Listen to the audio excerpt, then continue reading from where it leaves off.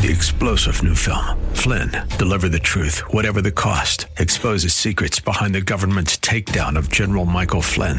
Flynn knew what the intel world had been up to. He ordered the first audit of the use of contractors. This set off alarm bells. He told the truth. He was the most dangerous person for Donald Trump to hire. They had to get rid of Flynn. Flynn, Deliver the Truth, Whatever the Cost. Available now. Watch it today. Go to salemnow.com. salemnow.com. Peace and safety. This is Mission America with Linda Harvey.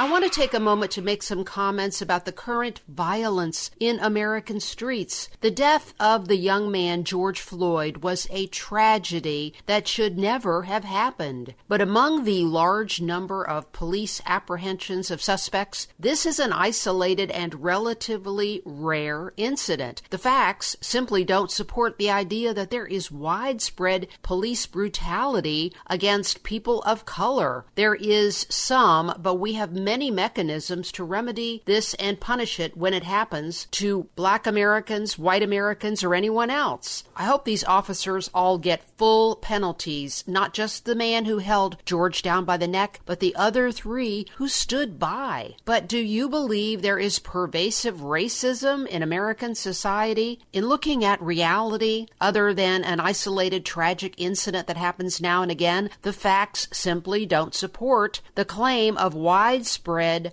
unpunished police brutality. This claim is really unfair to the many fine officers who serve us day in and day out. It would be great if we could turn to truth and a constructive attitude. The truth is that the greatest enemy of the Black community now is the breakdown of the family. I am not saying all other citizens of this country don't need more stable families too. We most certainly do. But right now, 75% of Black children are born to unwed mothers. During the 1940s, that rate was 3%. That's how much the situation has deteriorated over 1 or 2 generations. And that only reflects those children today who manage to escape abortion. A very high percentage of the children who are aborted are Black babies. If protesters want to do something constructive and life-affirming, let's see them peacefully show up outside Planned Parenthood clinics and pray and try to persuade those women and girls entering those doors not to let their babies die. We need to stop this senseless killing. We need for teen girls who are Black to stay in school, not get pregnant before marriage, have a chance to go on to college, and date their young Black boyfriends who are also in school in a virtuous attitude with the goal of marriage. Those who are pregnant and thinking about an abortion, Black, white, and people of all other colors, need to choose life and then go and sin no more. In the Bible, there is no such thing as race. We are all one race, and that's the bottom line. If we realize that and stop both mistreating each other or claiming things that by and large aren't true, then we would have a more hopeful future. In Scripture, prophets Jeremiah, Ezekiel, and others called out those leaders who claim there is peace,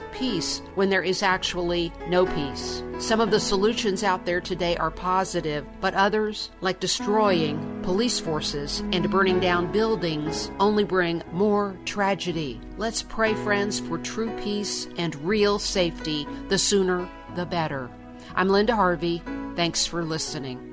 Friends, I want to make sure you know about all the resources you can access at our missionamerica.com website. And also, I want to make sure you know you now have the option of a safe, secure online donation at Mission America if you are so moved to support our ministry. So go to missionamerica.com for more information, and thank you so much for your prayers and support.